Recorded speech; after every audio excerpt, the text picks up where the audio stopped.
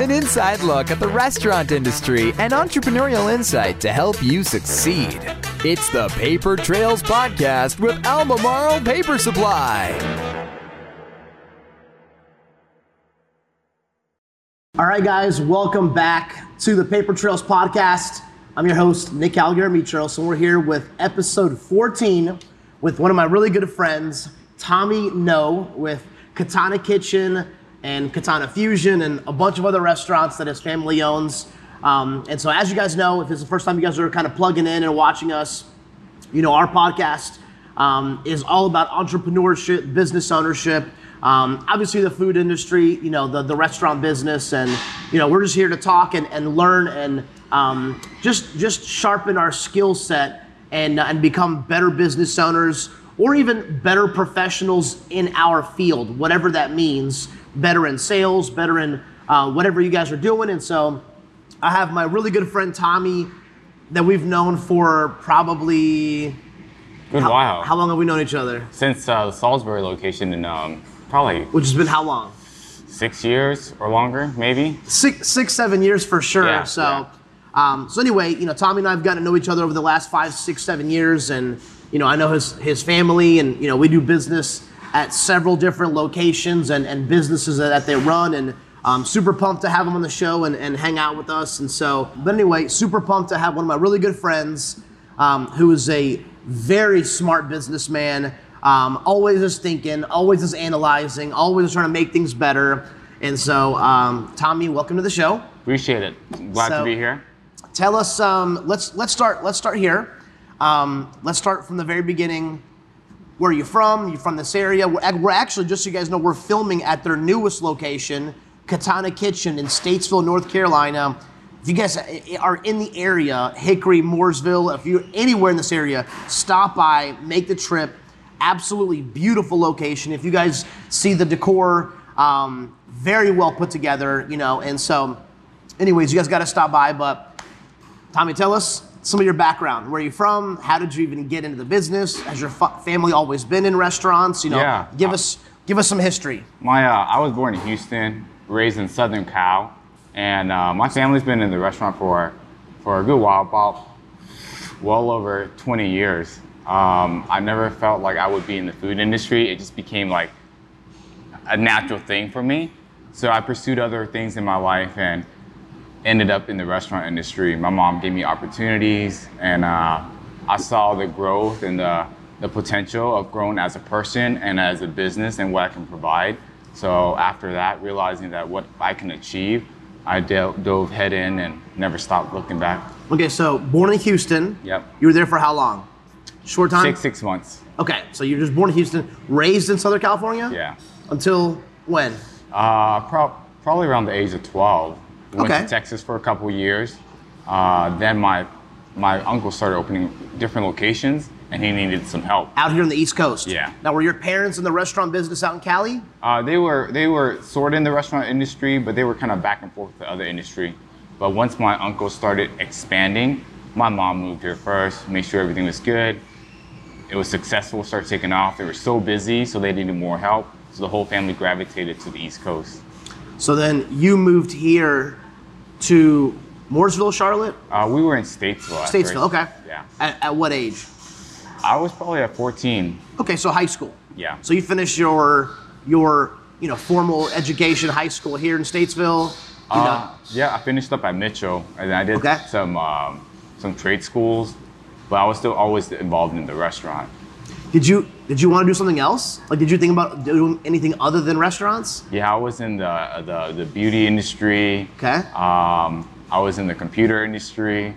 So, but at the end of the day, I always gravitated towards the restaurant. It was always part of me, but I never felt like I would make it a career. I was exploring other things, but I guess it's in my soul. What do you think drew you to restaurants?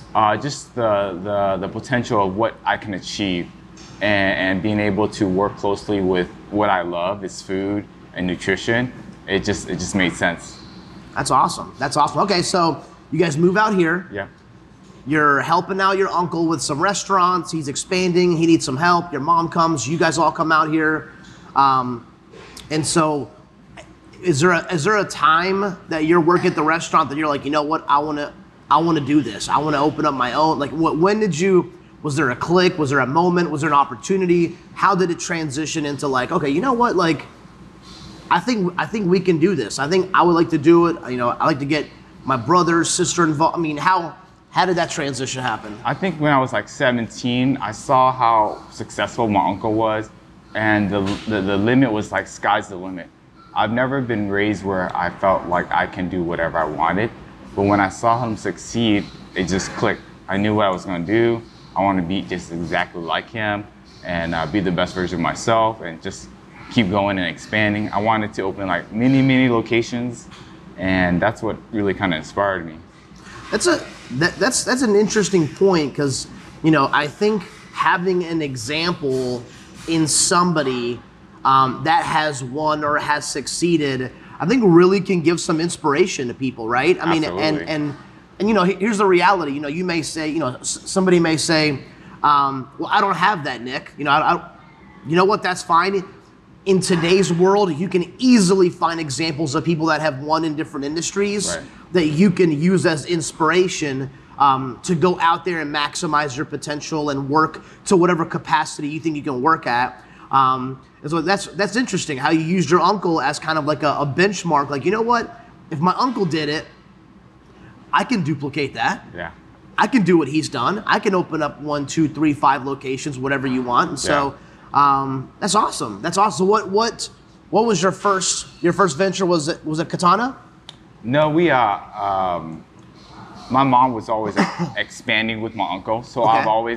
my mom gave me the opportunity to invest a little Okay, bit. nice. And that's how I kind of grew my nest eggs. So he opened locations in Statesville, Charlotte, Mocksville, Elkin, and I was a part of a few of those locations, a small part, but I was still a part of it. Did your mom see that you had a business mind and an interest, and she fed that with giving you the ability to own a small port? Like, did she feed into it? Like, did she know kind of who you were as a person and was like, you know what, I think my son would really, I mean, how did that even come about? I think just her realizing my dedication and my commitment. Like, she would come to work, I'll tell her, Mom, go home, I'll work for you. 7 days a week, any day of the week. And then I think that's what fed her, that idea. It's like, you know what, he's hardworking, he's dedicated, I'm gonna take him along for the ride. And she was more than open to do that.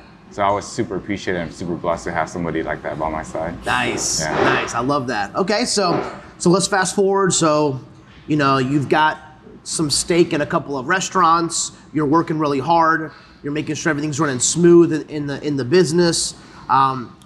What's kind of the next phase? What happens next? You know, you know, how did you guys end up with the brand Katana? You know, because, like, you know, that's how we met. Right. You know, how did that next transition go? Well, with having so many locations, there's a lot of rules and red tape that you have to go through in the channels. So I was down here, my uncle made all the decision with his wife, my mom made decisions. So me and my brother were like, you know what? I asked him, what are you gonna do in the next 5 years after you graduated NC State? And he's like, I'll probably work and then eventually get back into the restaurant. I was like, why don't you just do that now and save that 5 years? So my uncle found a location in Salisbury. He told us about it, and we're like, okay, we'll do it. We'll use a different brand. We'll do something where we can be nimble, fast, and modern without going through all the channels. So that's how we came with Katana. So it essentially a spin-off of what you guys already knew, Right. but with a whole nother brand Right. that you guys can control. You can call the shots, right? Yeah. So, and I know just from my perspective, you know, Katana was a hit. I mean, I grew up in the Salisbury area, and so you guys crushed it there. I mean, it was a, you know, very good idea, very good concept. You know, sushi, you know, the whole style, and so, you know, you guys did well there. Yeah. Right. Yeah. And so, you know, okay, so that gets started, and then did you guys have aspirations for more? I mean, what, you know, how did number 2 happen? I mean, how did you know, give us some history on that. We wanted to really expand and really want to franchise. You know, that's still in the pipeline if things make sense. But my mom got sick, and then a lot of her her lifestyle changed. It was more focused on food, dietary needs. So the second location, we were still working out the concept, but I felt like I needed to use her as an inspiration. She battled cancer for 4 years. She's now gone physically, but she was always in me. Of course. So I took that inspiration to create this concept where food, nutrition come together with creativity and modern dietary needs, and created that Katana Kitchen concept. Nice. So this is an improved, a version number 2, a 2.0. I would say a 2.0 of where we want to take the brand and the direction of our concept. That's awesome, man. That's awesome. And so we have a second location now. Now explain to me the family dynamics, because your whole family is in restaurants, right? Right. In-laws, brother-in-laws, brother, sister. Tell us, about that. The dynamic of having a family business. There's a lot of people that have family businesses, and you can make it work, but it could be really difficult. And so, how does that play out? How do you guys make that work? Explain to us kind of that. Yeah, we have a few different concepts in the family. The good thing is, restaurant industry, we can all relate, so that's a good thing. But it's a lot of work. It takes a lot of time and dedication. It's not like where you can open it and forget it. Anything you do can be hard, but if you love it, you enjoy it, it becomes like a creative zone for you, where you could use your ideas, implement it, create it. But having the family all involved in the restaurant, it's great because, hey, you need something? Hey, I got it. I'll bring it to you. You need something? Okay, I got it. I'll bring it to you. So that's one great point of having family in the industry. They totally can relate with everything you do. And holidays are the same. We all take off on the same holidays. So that's nice. Yeah, man. It's, restaurant it's definitely a hospitality. It's definitely a serving business. It's definitely, and it's cool how your whole family is like that. I'm sure they got it from, your uncle, your mom, everybody, just that servant spirit, helping one another, like I said, I work with, your brother, your sister, and it's an interesting dynamic, you know what I mean? And I love it. Like I said, it could be awesome and enjoyable. And it's also difficult sometimes. Right. My family, my dad and my 2 uncles all own businesses together. And it's a fantastic way to keep the family unit tight and together and on the same page. And so awesome. So let's transition a little bit out of kind of maybe what you guys have accomplished, and let's talk about a little bit about some tips, some things that people can use in their fields.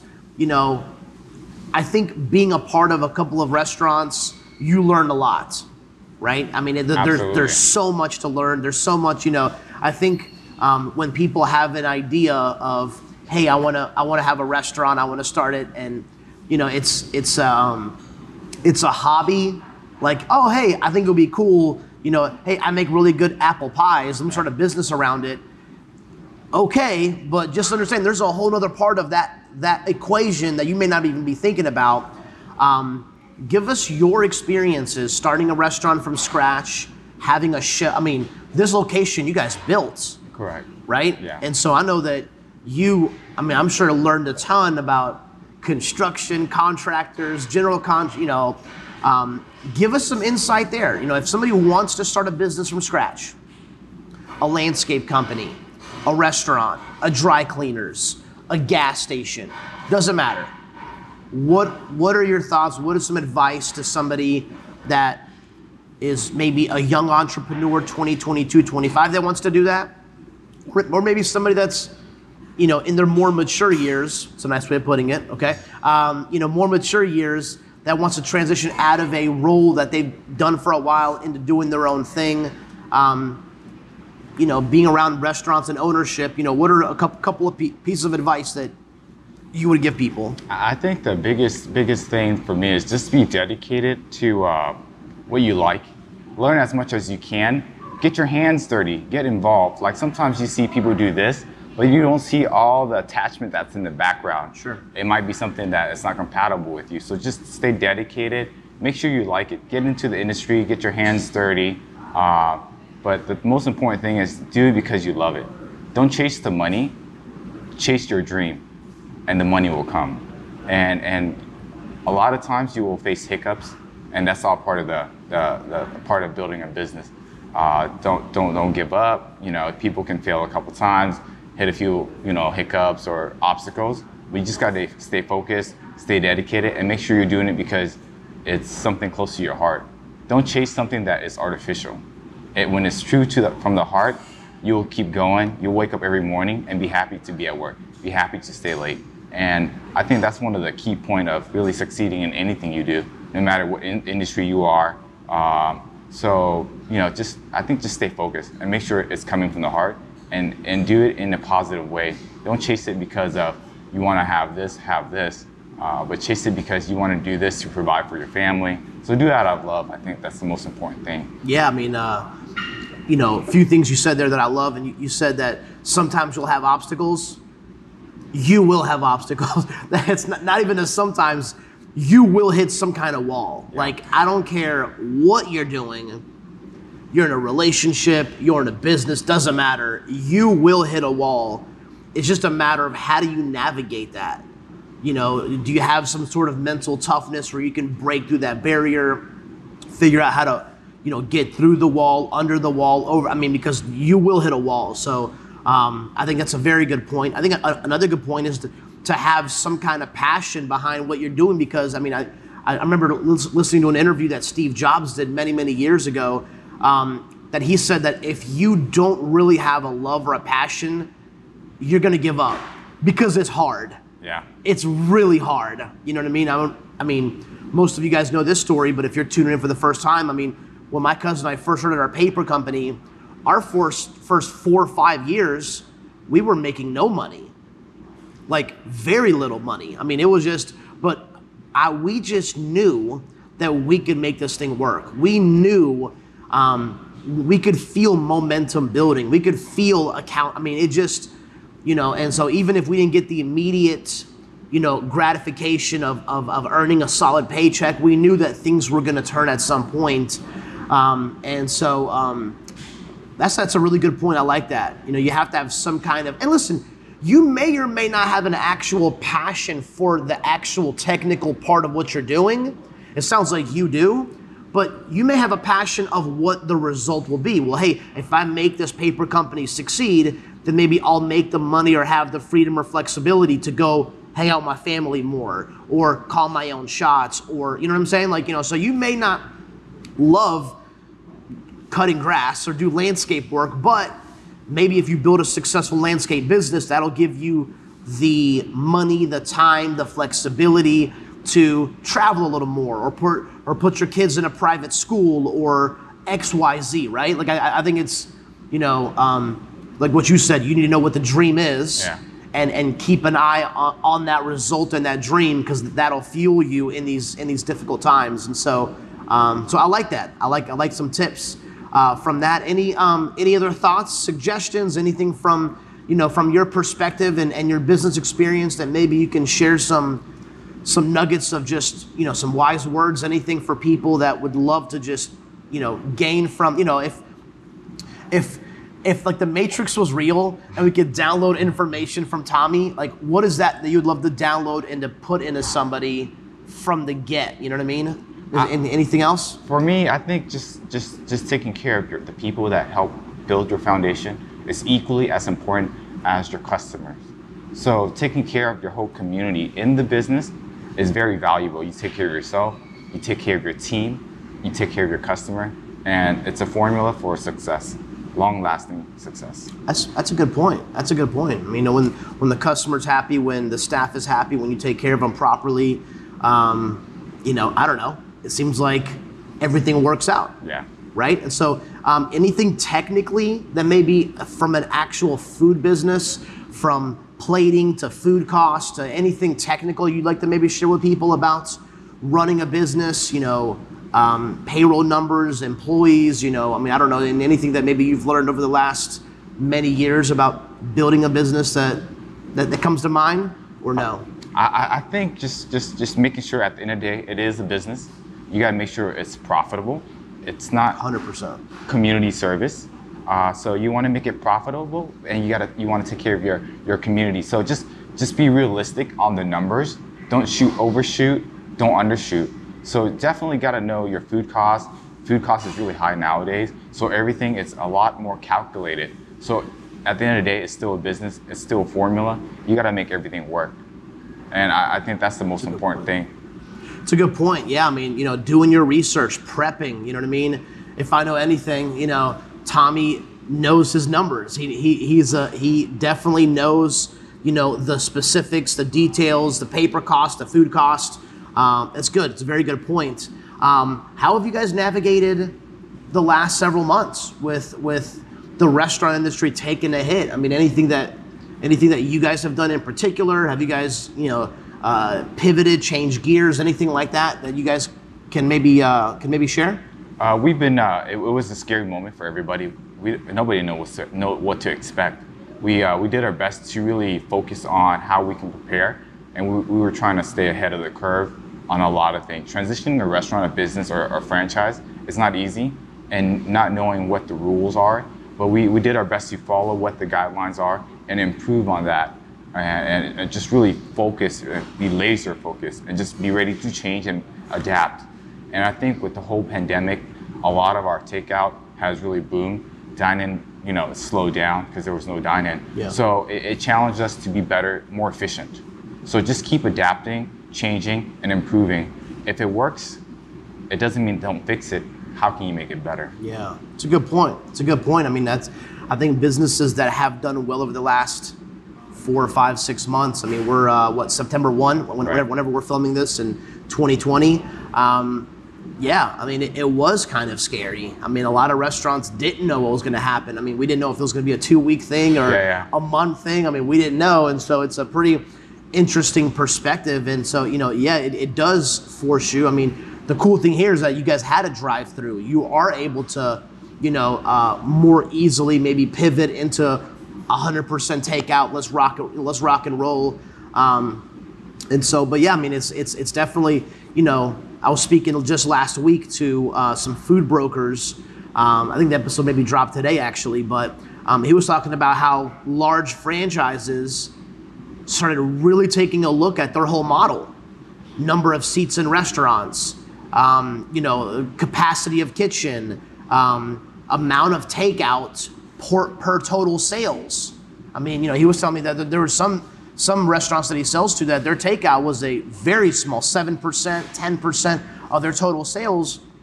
And they've realized even after the pandemic, maybe we're putting a lot of our eggs into one basket a la dine-in, right? Maybe we should, put a little more emphasis. And so, I think this pandemic has really just shone a little bit of a light on, maybe we've been a little comfortable in this area and we need to maybe beef up this, whatever that means for every industry. If you're in manufacturing or if you're, depends on what it is, maybe you should think about other lanes, so to speak, other product lines that you can maybe promote, manufacture, endorse. So, anyway, cool. Any last thoughts?